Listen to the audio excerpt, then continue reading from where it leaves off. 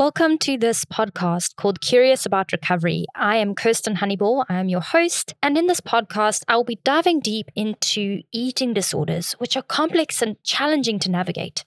So whether you're a sufferer, a professional, a family or loved one of a sufferer, you can join me as I get curious by interviewing professionals, chatting to eating disorder survivors, and sharing my personal experience with an eating disorder so that you can better understand various perspectives, remove stigma, hear inspiring testimonies, and simply get curious about all things eating disorder related. I would like to put out a trigger warning. These episodes explore the topic of eating disorders, and some content may be triggering to listeners. Topics explored may mention, but are not limited to, trauma, diets, food and body types, suicide, mental illness, substance use, self-harm, violence, gender identification topics, and more. Please take care before listening to any episodes. It's important to note that this podcast is not aimed to diagnose, treat, or cure any form of mental illness and should not be seen as a replacement for treatment of eating disorders. Everything said here is expressed in relation to personal and professional opinions, and listeners should be encouraged to view these episodes as an open-minded exploration of various possibilities and perspective rather than hard facts and solutions. Please take what applies or resonates with you and leave the rest. And if you're struggling with an eating disorder, don't hesitate to reach out to me at kirsten@kirstenhoneyball.co.za.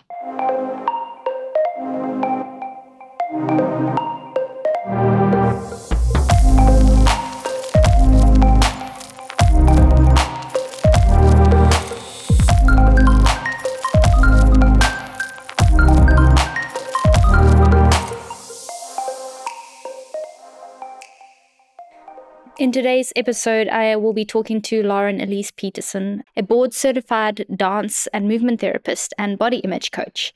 She joins us in this conversation to explore the transformative power of movement in healing and recovery, particularly for individuals struggling with eating disorders. Lauren has been passionate about eating disorder and trauma recovery for over 20 years and loves to help people feel better in their own skin through using recovery-friendly movement practices. In this episode, we emphasize the importance of listening to the body as a means of understanding and processing emotions, highlighting the use of bottom-up approaches in therapy for eating disorders.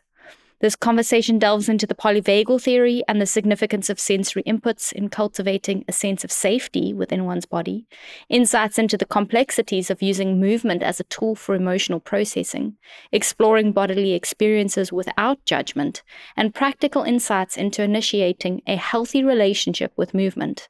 Lauren emphasizes the importance of patience and self-compassion in this journey towards embodied practices. Listeners are invited to connect with Lauren via her website and social media channels to explore her work further and stay updated on her upcoming projects, including her forthcoming book on using movement to heal the relationship with one's body. If you'd like to stay in touch with Lauren and on social media, she has Instagram and TikTok, which is at Lauren Elise Peterson, and Facebook as Lauren Elise Peterson, and her website is www.laurenelisepeterson.com. You're welcome to join an emailing list there and stay tuned with her about her upcoming events and her upcoming book. So Lauren, it's absolutely wonderful to have you on the show, and it's such a pleasure to be talking to you about something that is also quite close to my heart, which is using movement and dance as an alternative or a support to therapy. So I'd love to know a little bit more about yourself. You can tell me about what you do as a dance therapist, what led you to this space in the healing world, and you know, kind of what inspires you to continue. Thank you. Thank you so much for having me. So I am in the United States and through the American Dance Therapy Association, I'm a board certified dance movement therapist. And what that means is that I have a graduate or master's degree in dance movement therapy. And so the way that I work is sometimes verbal, depending on what the client needs, and sometimes very nonverbal. Dance movement therapy is a really great blend of psychotherapy and movement. When I found out that it was a field that I could pursue, I knew that that was my next step. I wasn't sure if I would get into grad school, but I knew that that was, if I was going to go to grad school, that was the one for me. part of why I'm now understanding this is a little bit more complicated because I recently got an ADHD diagnosis. And so I'm going, oh, of course I was drawn to the one that would be movement based. But I had a bachelor's degree in psychology in undergrad and knew I wanted to work with people, knew especially that I wanted to work with people with eating disorders because of my own experience with that. And yet, when I thought about things like traditional graduate programs like counseling or social work, I just wasn't energized to go through the next steps of, honestly, I thought I would dance a bit more in my town and really enjoy the community that I had found in my dance and arts community, and then go through the process of considering my next step.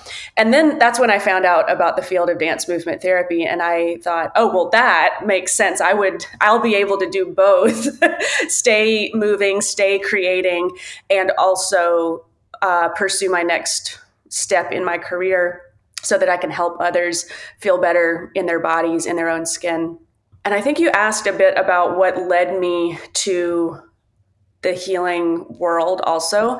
It's always been my passion to try to help other people. My family includes people who have worked in the mental health field for a long time. And so I knew that that was something I wanted to do, but I was also always engaged in the arts.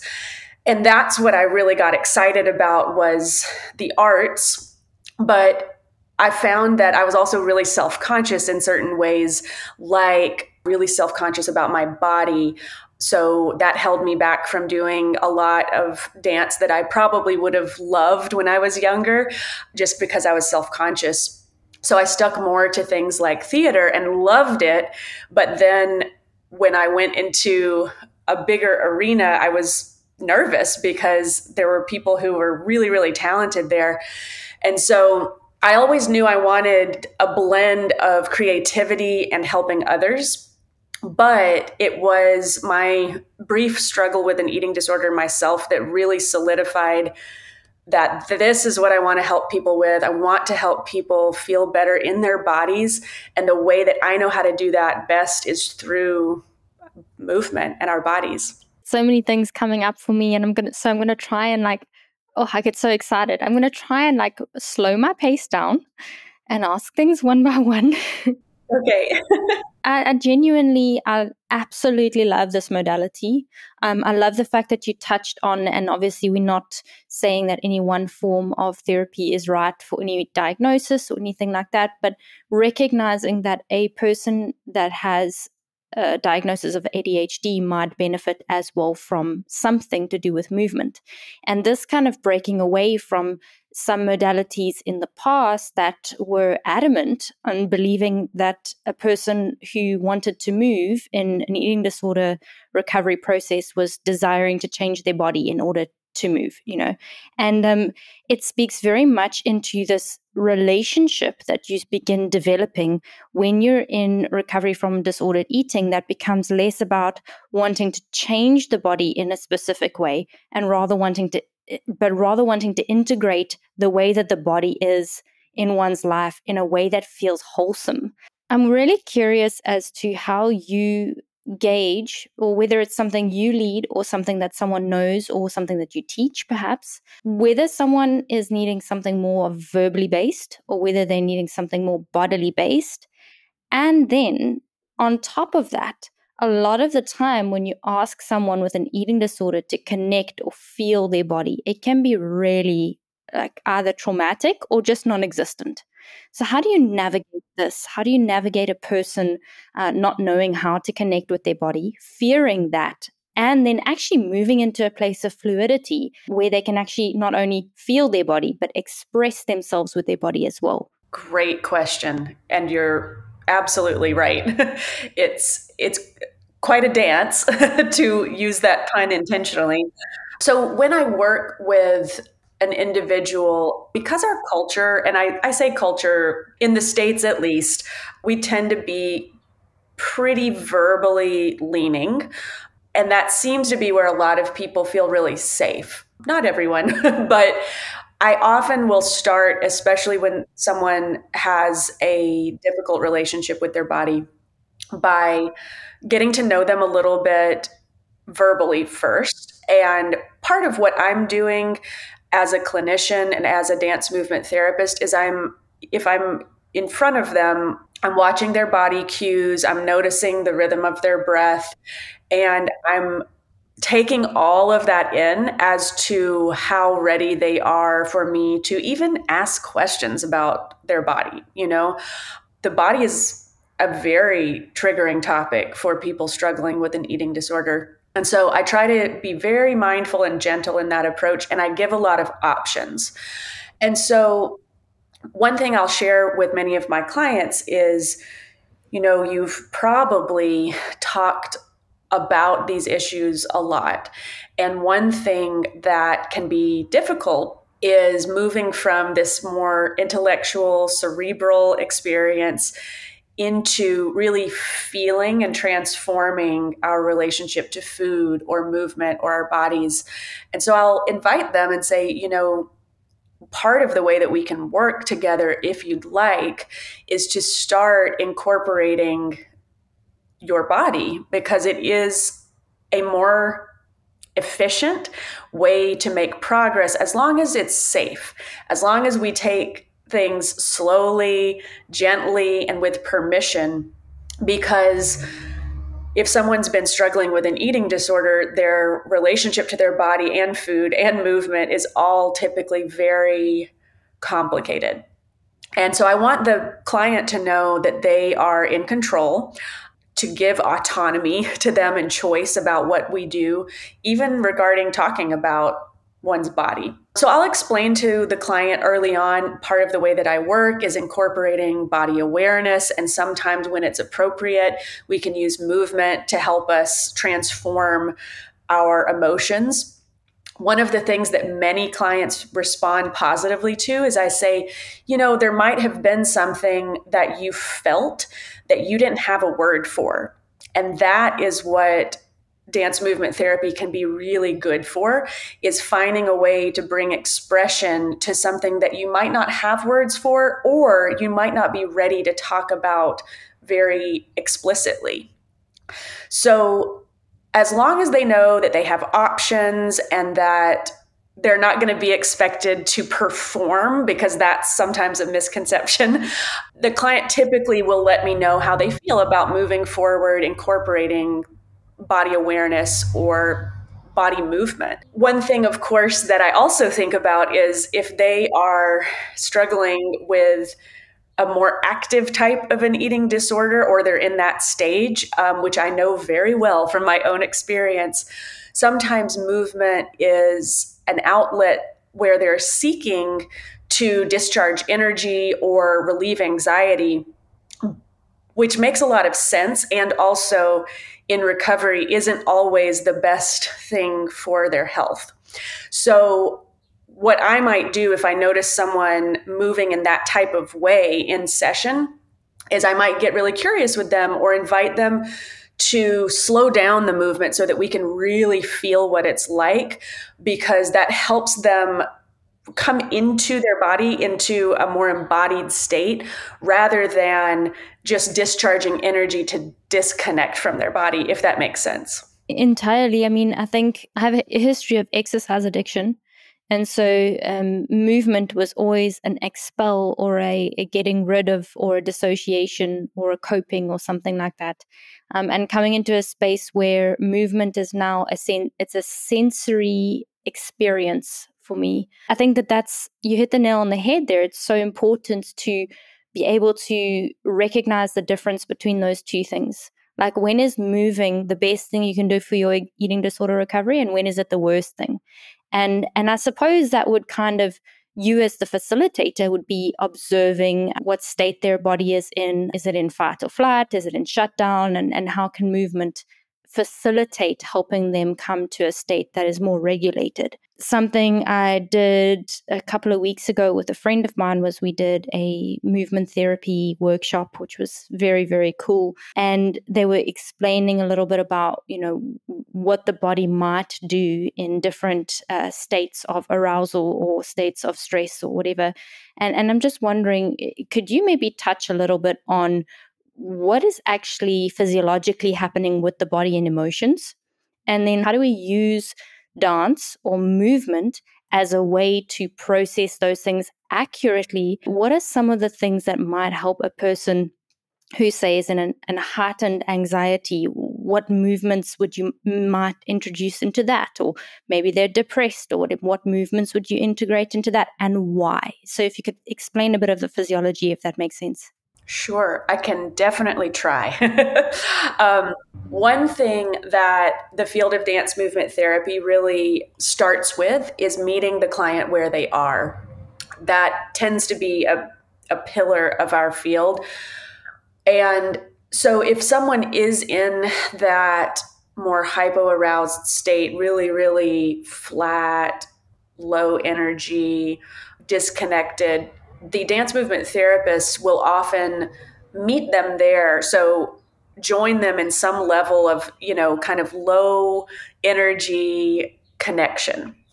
And part of what we can do if we start there is, as a therapist, we can really start to understand a little bit more about that person's experience. So going, okay, wow, this feels really heavy. This feels really low. And then from there, because we have a relationship with our own bodies as a therapist, we can start to think about what might this state need so that I can meet this person where they are, but at the same time help them with an attachment, with a relationship to another person, kind of come out of that state. Because much of what we're hoping to do is help someone through a relational lens. So give them an opportunity to be seen where they are, be understood, and then also move forward to whatever is more balanced for that person. So in the state of, maybe hyperarousal, if they're really in fight or flight, I don't want, as the therapist, to be in a state of fight or flight with my client, but what I can do is I can notice that they are really high energy and maybe feeling really, really frantic in that moment. And so while I want to be very clear that the goal isn't for me to then abandon my own nervous system, I do want to make sure that I understand where they are and then help them to regulate their nervous system. So we might start out briefly with something more high energy and then slow it down a little bit and breathe into that movement. Because for someone who's in a more hyper-aroused state, there's a reason why their body is wanting to move, right? There is a very primal reason. And so we want to allow that for a moment, but then of course, keep in mind their recovery. We don't want to stay there forever because that's probably not going to help them. So then we might use movement with the breath to slow down and start to become more aware of what's happening in our bodies. And I've found that many of my clients, if they are in a more hyper-aroused state, they know on some level that the maybe anxious energy that they've been trying to dispel hasn't worked, because if we just stay in that state and we keep moving really frantically, it doesn't give our bodies a chance to really breathe and recover. And so as long as I can non-judgmentally hold space for them and say, it makes sense that your body wants to do that right now, and can we try this in a different way, maybe slowing down and really connecting to your body so that you don't stay stuck there. And because I'm someone else in relationship to them, if it feels safe enough in our relationship, that can help really transform what's going on in their body through just therapeutic attunement is what we would call it. Being a non-judgmental, hopefully safe enough person along with them in their experience. One thing that I can also say to address the physiological response is that when you think about moving through freeze, fight or flight, one of the things that can be really confusing for folks is that if you say, look at the window of tolerance, which is a pretty common image in the field of psychotherapy, it looks as if you can go from that low hypoaroused state into a window of tolerance where you're feeling connected to people and safe. But actually, what really needs to happen is some form of mobilization to get you out of freeze into being able to relate to another person in that more connected state where we're able to feel our feelings, feel present. And so sometimes the body's naturally trying to do that through fight or flight. It goes, I can't stay in freeze, so I need to mobilize into fight or flight, which is where many clients are, but they haven't quite figured out, because you can't logically figure it out. Your body needs to work through it, how to get from that hyper aroused state of fight or flight into what we all hope for, which is that that nice, grounded, alert state where I can connect to another human. So movement can, at times, if it's in safety, help us move out of those freeze states and mobilize our system into relational, calm, grounded states where we can make connections and feel present. I like to let people know that, because a lot of the time clients that I've worked with have said, I'm either in freeze or I'm in fight or flight. I don't know how to get out of going back and forth between the two. And so I try to normalize that for them, because it can feel like you should, quote unquote, be able to get yourself into a different state. And your nervous system's really smart, and it's not going to let us do anything that we're not ready for yet. And so sometimes being able to be in safety with another human, and then also find movement that allows that mobilization from freeze into a more connected state, is a part of the magic that can happen through any type of therapeutic relationship, but especially if we know how to effectively use movement. That was a lot, but hopefully that gives a sense of it. No, I absolutely love it. Like I said, I could speak about this for days. What I'm thinking about for a person with an eating disorder is a lot of the time, and I also use a lot of movement in my coaching with my clients. So if I feel that a client doesn't know what to say or whatever, I ask them, hey, would you be comfortable trying this movement or trying this, whatever? And a lot of the time is what I've observed with people who are very early in their recovery is their bodies are very stiff. Very, very stiff, very closed, very rounded, or maybe even not able to move that much. And I remember being like that myself, and then coming into this space of fluidity, right? Where the body feels not only free, but it feels expressive. And now, something that was once told to me by a dance therapist was to picture water running through my body, and allowing the water to flow continuously and not letting the water to stop flowing, right? So this was a beautiful visualization that I used, and I was wondering, are there any I don't want to say tools, that sounds so left-brained. Are there any kinds of things that you would use to encourage someone's ability to connect with movement in their body in their sessions? Maybe you can speak on some experiences that you've had and how you've guided people through that. I love that. And, one of the things that's really great about dance therapy is we can use a lot of metaphor.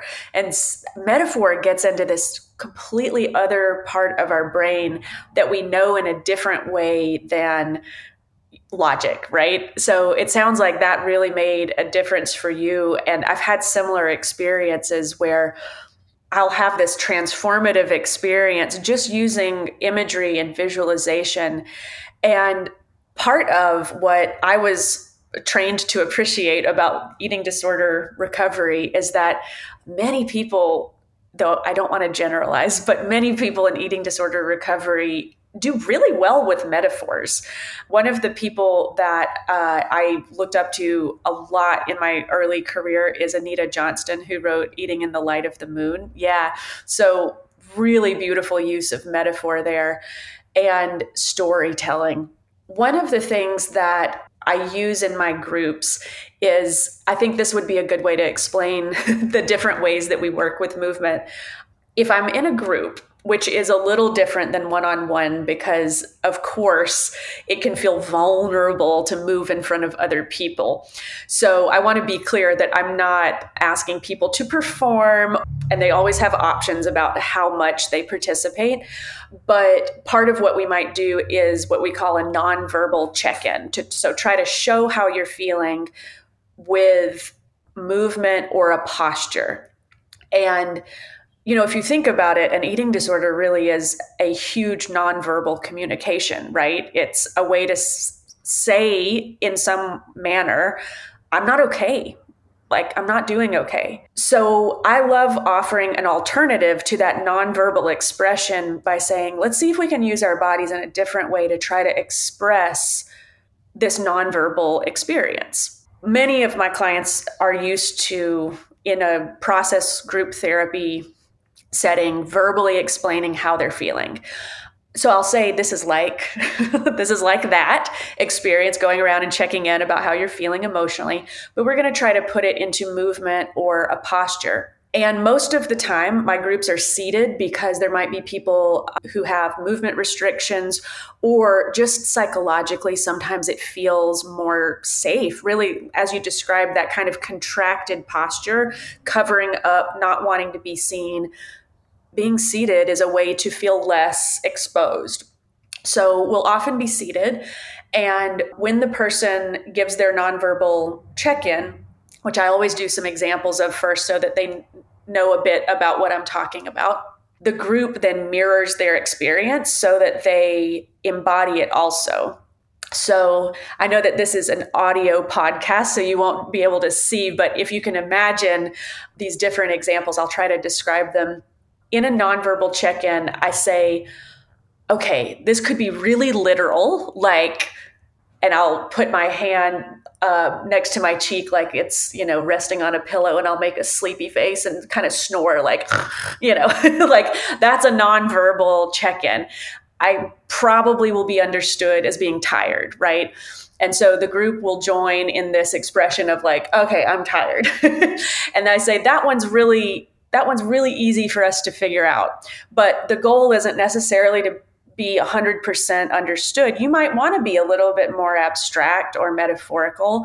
So another option would be to, let's say, if I'm feeling really, really anxious in my body, I might know that feels like lots of little fast muscle twitches that feel like, my fingers moving really, really, really quickly, and they go all over. Maybe they go to my head, and maybe they go down my body. And that might be my nonverbal expression. That might not be as obvious as the sleepy one, but it gives them a chance to figure out a way to show what's going on in their body. And so the group might try that on, see how it feels. And then another level would be something like maybe using imagery the way that you described. I feel like image that's coming up in my mind right now is like being pulled like a piece of taffy. Like maybe I feel really, really torn between my treatment team and my family because they want two different things from me. And like, I just feel like pulled in two directions. And so whether they explain that verbally or not, we can then embody that sense of, like two hands coming together and then pulling apart. And through these different ways of trying to understand how to use movement to express ourselves, my hope is that clients can opt in at their comfort level. So if they feel really comfortable with being understood, being clearly seen in, I'm just tired, then that's an easy way for them to engage. if they feel like they have something that they want to express that maybe they don't have words for, some of these other ways of moving can be an option for them. And then not only do they embody it, but the group around them will also try that on. And most of the time, the feedback I get afterwards is people say, I feel like I understand you so much more now. Just from that one exercise, I understand a little bit more about what it's really like for you today. And these are people who spend, if this is my treatment facility group, these are people who spend all day with each other. So they already know a little bit about what's going on. But the movement adds this other level of empathy that really is important for them. It's so beautiful. Thank you for sharing that. And as you were talking about this taffy that you were pulling, I just thought, wow, what a wonderful thing in this moment for our conversation for you to have expressed that. And I'm assuming that is kind of, if you were to check in with your body right now, that's what's going on for you, right? Am I correct in saying that? Let's see. I'm like, let me answer you honestly. For me right now, I'll say I do have a little bit of a pull because there's a part of me that's really grounded and solid. And then another part that's aware that I'm talking to you and a little, maybe not nervous, but excited energy. Yeah. And just out of curiosity, because like I'm loving this experiential connection at the moment. How might you, I mean, I know we're going to have to describe it verbally, but how might you express that feeling in your body right now? Ooh, I love this. What a great question. So yeah, I'm one of those who I tend to go to these weird abstract places pretty quickly. So what I sense in my body is like, and I can't quite get it because I'm not on screen, but I'm like holding this little groundedness in my low belly, like my stomach. So it feels like there's this open palm kind of weighted at my low belly. And then, so I have two hands and then my heart area is all fluttery and excited. So I'm moving my fingers quickly around my heart. So that would probably be my nonverbal check-in today is like, ooh, I have this like nice grounded weight with also all this like excited, fluttery, nervous energy. Yeah. Awesome. Well, people can't see it right now on the podcast, but I'm doing those movements and I'm feeling like, what does it feel like when I cup my hand and I put a palm like kind of under my belly and I suddenly feel this like, I want to say, I guess because I'm a female or identify as female as well, I get this kind of nurturing feeling of putting that there, and it kind of feels, and then that the fingertips on the top by my heart kind of feels like a little bit exciting, like sparkling water in my body.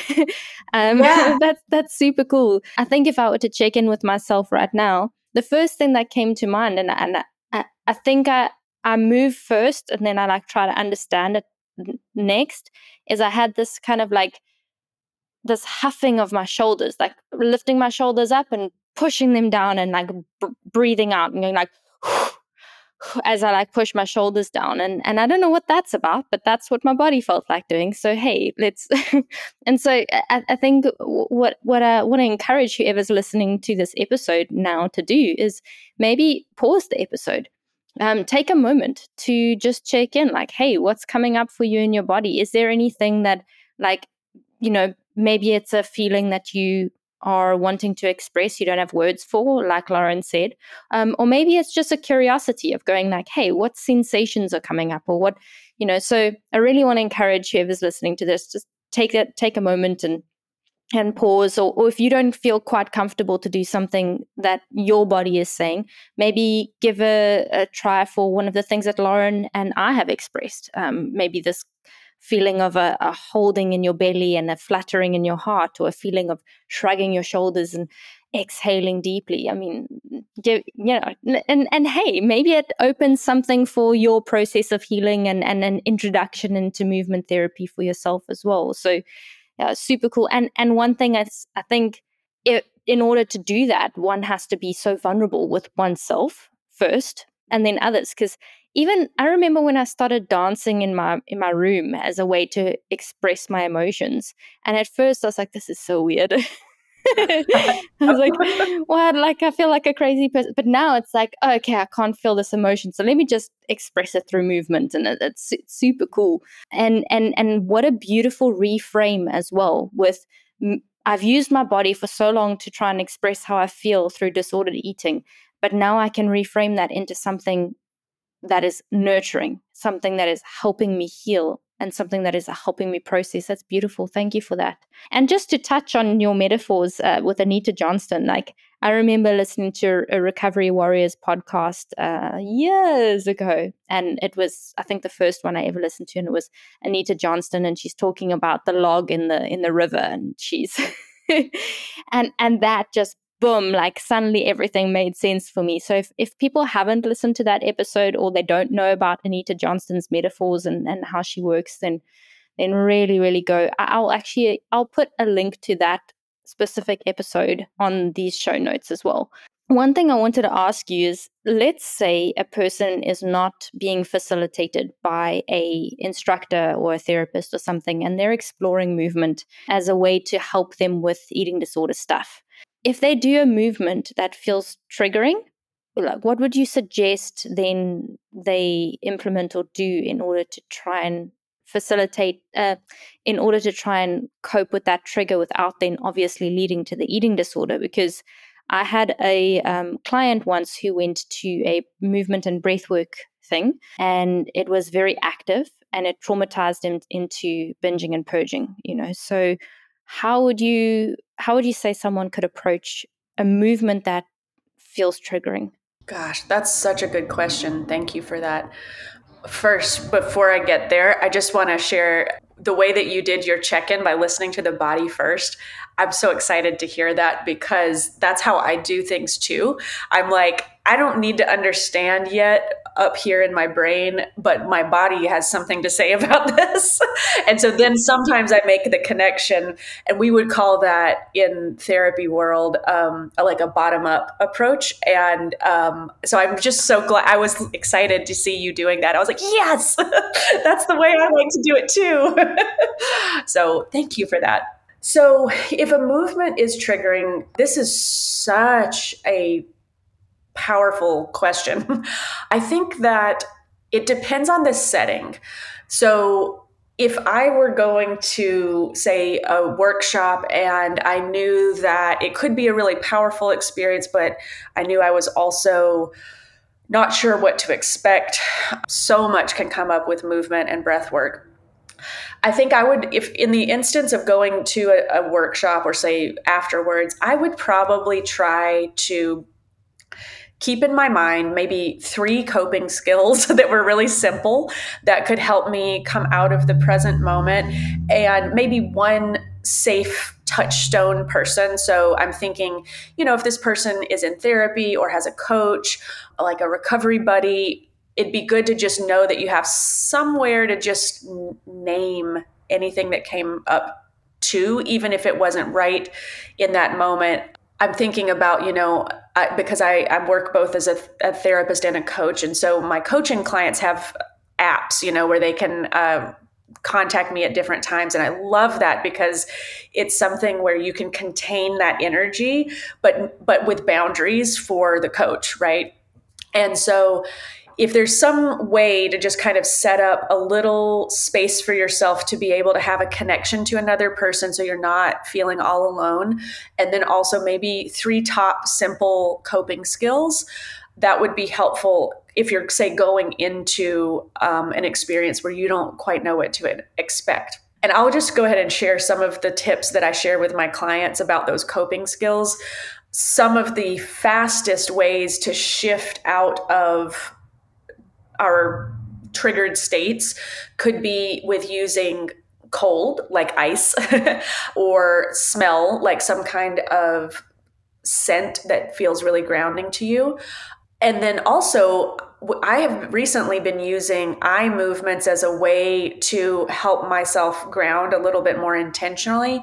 So if I don't have my ice and I don't have my sensory stuff, like a nice scented lavender lotion, then I also try to make sure that I use my eye movements to intentionally try to shift out of states of panic. One that I saw online that I really like because it's so simple is looking at an object, and even if you don't have an object, like they were using a pen, but you could use your thumb for this, and you just look at the thumb or the object in your vision, and then you shift to looking behind the thumb, kind of blurring out the focus. So you're shifting from seeing it in the foreground to seeing it in the background.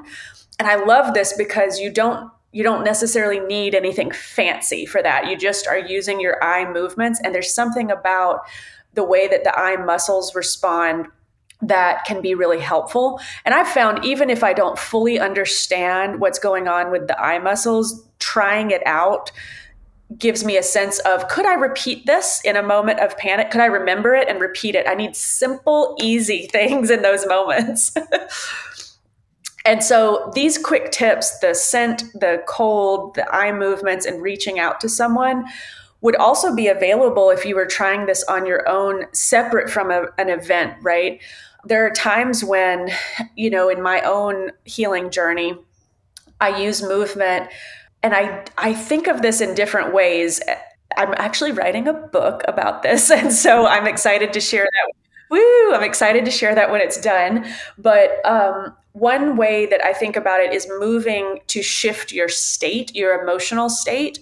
So there's moving to discharge energy and like let yourself feel better, right? Release endorphins, go from feeling anxiety to joy.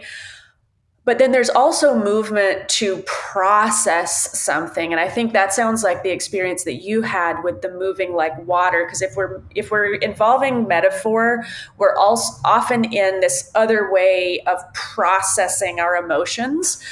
And so if I open up that space for myself, and I know that I'm not just putting a Band-Aid on my emotions, I'm not just trying to like feel better for the next 2 hours so that I can give a presentation, something like that.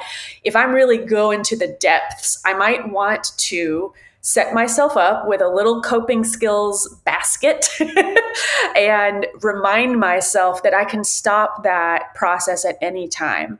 That goes for if you're following something online too. Maybe you're in a workshop and you thought it'd be really good for your recovery, but all of a sudden you can't stop thinking about engaging in behaviors.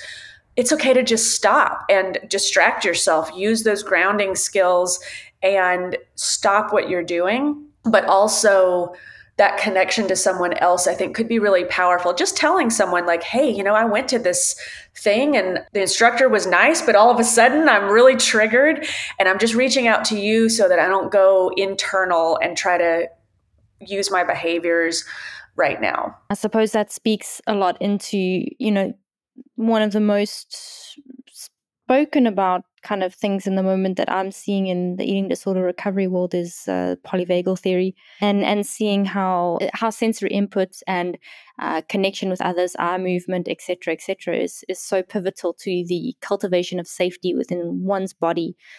So for people who don't know about that, please go and do some research. I am doing some podcast episodes on that soon.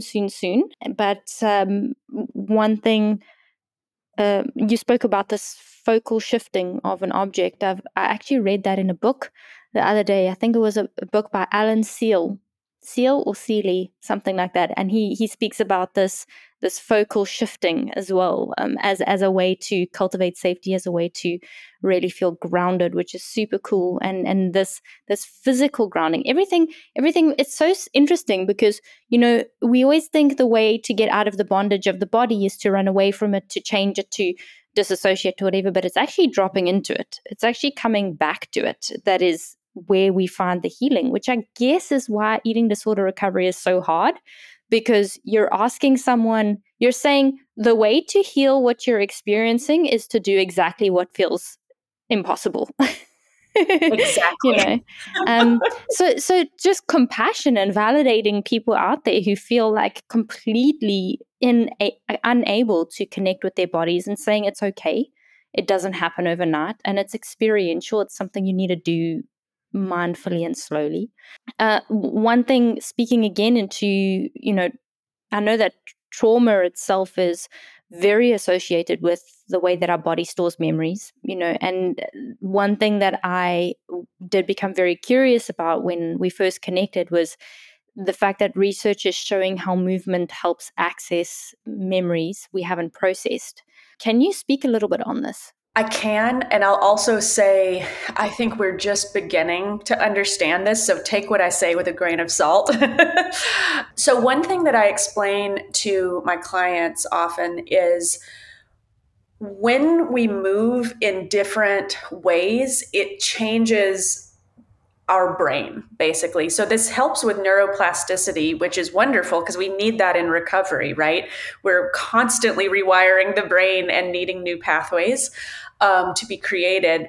And so things like movement, if it's done in a way that is not just continuing that same neuropathway over and over and over again, which is definitely what I experienced when I was using movement in an unhealthy way. When we start to change the way that we move, it creates new pathways. Part of creating new pathways means that we're accessing different parts of our brain that maybe we haven't accessed in some time, which is where I would say those memories can pop up or be accessed. So one of the things that's really kind of unknown when we start to incorporate movement is we don't necessarily know what's going to come up. And that's part of why I have such a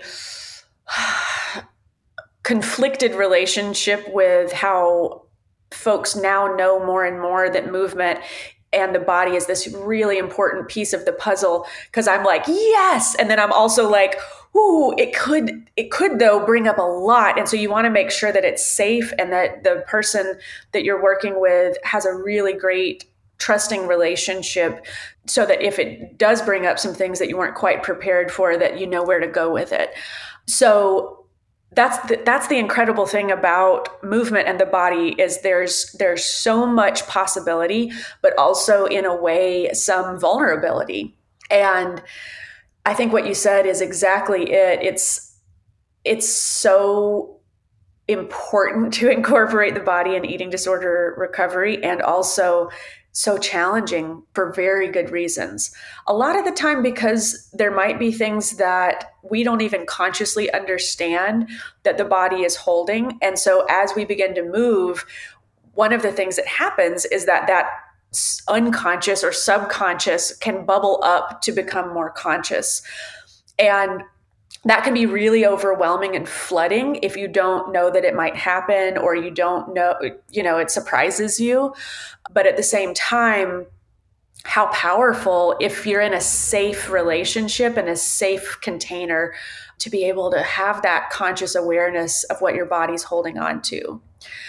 One of the things that the metaphor brings up for me is that metaphors are often a way that our unconscious is working something out, or it can get hold of the content a little bit better. I do a lot of dream work in my personal life, and a lot of the time, the things that are coming up in dreams, we might not know consciously, but as we start to look at the symbols and get curious about the content, then we can start to make more conscious connections. Movement is the same way. If we're working with expressive movement, sometimes we don't know why we're doing this movement, but for some reason we know that there's truth in it. And then as we continue to work with that movement, then we start to connect the dots of, oh, that's why that was coming up. And that's really different when we're working expressively than if you're moving in a way that's like, for instance, the way I began this whole journey was moving out of compulsion and dysfunction, doing the same thing over and over and over again. And there was a reason why my body and my nervous system needed that. I think I knew I needed movement, but I didn't know how to get it in the way that I actually needed it, which was connecting to my body, being present with this amazing creature that I inhabit. I just thought, I'm uncomfortable in this body. I'm going to move until I can feel more comfortable. Yeah. I totally relate with that. I was the type of person who compulsively ran day in, day out, and never felt satisfied with it ever, And then you take 5 minutes of beautiful movement connection and you like, oh, okay, cool, that's what my body needed. And you don't need to go for the 5th run that week or whatever. I love that you touched on dreams as well, because dreams and metaphors and movement help us bridge that vulnerability gap. Where if let's say, for instance, I'm thinking I'm fearful of this thing, but I can't bring myself to say that I'm fearful of this thing. I might see an image or have a dream or do a move that represents the fear of that thing. And I therefore can go, okay, I've now safely come into a space of vulnerability with this thing that I'm fearful of. Maybe now I can talk about it, which is such a beautiful thing. Yeah. I'm gonna end off with 2 questions. The first is, how would you encourage someone who is new to movement, maybe struggling with an eating disorder? How would you encourage them to start using dance and movement? And also, I guess saying, you don't have to be a dancer. You don't have to know how to move accurately. It's not a performance, as you said. But how would you help them? What would you suggest to help them start establishing this healthy relationship to movement as an embodied practice rather than a form of rigidity or control? The first thing that comes up is that if someone has no background in dance or any movement practices, first of all, welcome, because it can be very transformative. One thing that has helped some of my clients is starting with something small and then building on it. So that could be the breath, or even using, this is going to sound a little odd for some folks, even using something like a pen or pencil. And part of what we can do if we use something small and then build into it is we can titrate it. We can stop if we need to. We can start to watch what's happening internally. And as movement gets larger, kind of know whether or not that feels okay to us. So, for instance, one thing that many of my clients will try, even if they're a little uncomfortable with the idea of doing a big, expressive, modern dance type movement, which most people are not ready for on day one, but they might be able to take a pen out and a piece of paper and just start kind of moving, not to draw and try to express with art necessarily, because that's art therapy and that's a whole other conversation. But if they can move and start to see the quality of their movement reflected on the page, that might give them a little bit more information about how they're feeling. So for instance, if I'm trying to show how I'm doing, there's a big difference between a very fast scribbly line and a smooth, slow line that I'm drawing. And sometimes it can feel less intimidating if you can see it on a page rather than just being present with it in your body. It's almost like it gets it out a little. So I would say that would be a step if it feels really intimidating to start to do this on your own, which frankly, it is. And a lot of the time we need some guidelines and some structure to help with that. You could also try, just if you don't have a pen and don't want to try that, you could try this right now. Just try deepening the breath and noticing what happens in your body if you let that breath move into another part of the body. So like the heart lifting, or maybe a hand reaching out. And then on the exhale, the heart drops and the hand follows. Just playing with, how do I naturally extend the movement that's already there in my body, like breath, and see what happens if I make that a little bit bigger. That's one thing that you could start with. And then also, I find a lot of my clients, because we are very verbal in our society typically, they benefit from trying that on for just a little bit of time and then maybe journaling about it. Sometimes in the journaling, those connections start to happen, like, I didn't like that. Why didn't I like that? Well, I didn't like it because I could feel my stomach moving. Well, why don't I feeling my stomach moving. Well, I'm self-conscious. And through then getting more information, it's not as overwhelming to just be present with it. Beautiful answer. Thank you so much for that. And I think it's definitely that thing of moving from gross to subtle, moving from something maybe external where I can orient myself, and it's not necessarily with me per se to start, but I can first start feeling safe with something that I can observe or something that I can manipulate outside of myself. So that's a really beautiful and helpful tool. Thank you so much. If someone is wanting to learn a little bit more about the work that you do, maybe wanting to work with you directly as well, where can we find you and how do we get in touch? So my website and Instagram are both Lauren Elise Peterson.